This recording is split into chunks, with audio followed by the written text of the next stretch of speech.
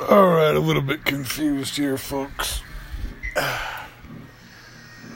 So, Saudi Arabia and the United States.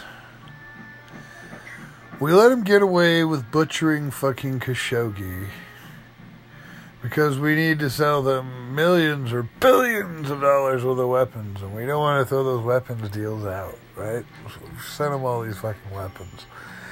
And apparently we've been spending weapons forever, for a long time, you know, they're chock full of weapons. We've sent them all kinds of weapons. And so we couldn't put that into jeopardy by doing anything about the American journalist, the journalist for an American paper, Mr. Khashoggi. Okay, the Saudis, on the other hand, have been using all kinds of those same weapons that we've been selling them to destroy the Yemenis and to kill children and to bomb school buses and villages and civilians and whatnot. And we can't be bothered, or the Republicans can't be bothered.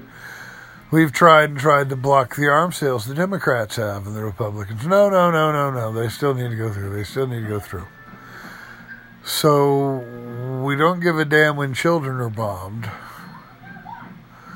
But holy fuck, somebody bombed an oil rig, an oil refinery, an oil dispensary, and all hell's gonna fucking break loose. And my question is this: if Iran did attack Saudi Arabia's oil, why didn't Saudi Arabia take all those millions and billions of fucking dollars worth of weapons we've sold them and go deal with this fucking problem themselves? Why did we bother selling you all these fucking weapons if we still have to go do the fucking job? Why have we put up with all of your bullshit and all of your immoral activities and the fact that we really have nothing economically, sociologically, or politically in common other than money? Well, if we've got to go have our guys die using the equipment we sold you, why do we need you? Why are you there, Saudi royal family? You need to poke your damn generals in the butt and tell them, no thank you, US of A, we don't need you, we've got this. We're about to go to war with Iran. No, you're not interested in a war with Iran? Then don't ask us to go on your behalf. How about you go first? We'll join in if you need it. No, you don't want it that bad. Then why the fuck do you want it? Why the fuck is that level? We don't want it bad enough to kill our own soldiers, but goddamn, let's send some American soldiers over there? Fuck this. Fuck this. They've got the weapons. Let them fucking use them. Let them go deal with Iran. And if they don't want to go deal with Iran, then fuck them. Let Iran have their way with them. Saudis are a bunch of fucking rich pussies anyway. You heard me. Rich fucking pussies. So, fuck you guys.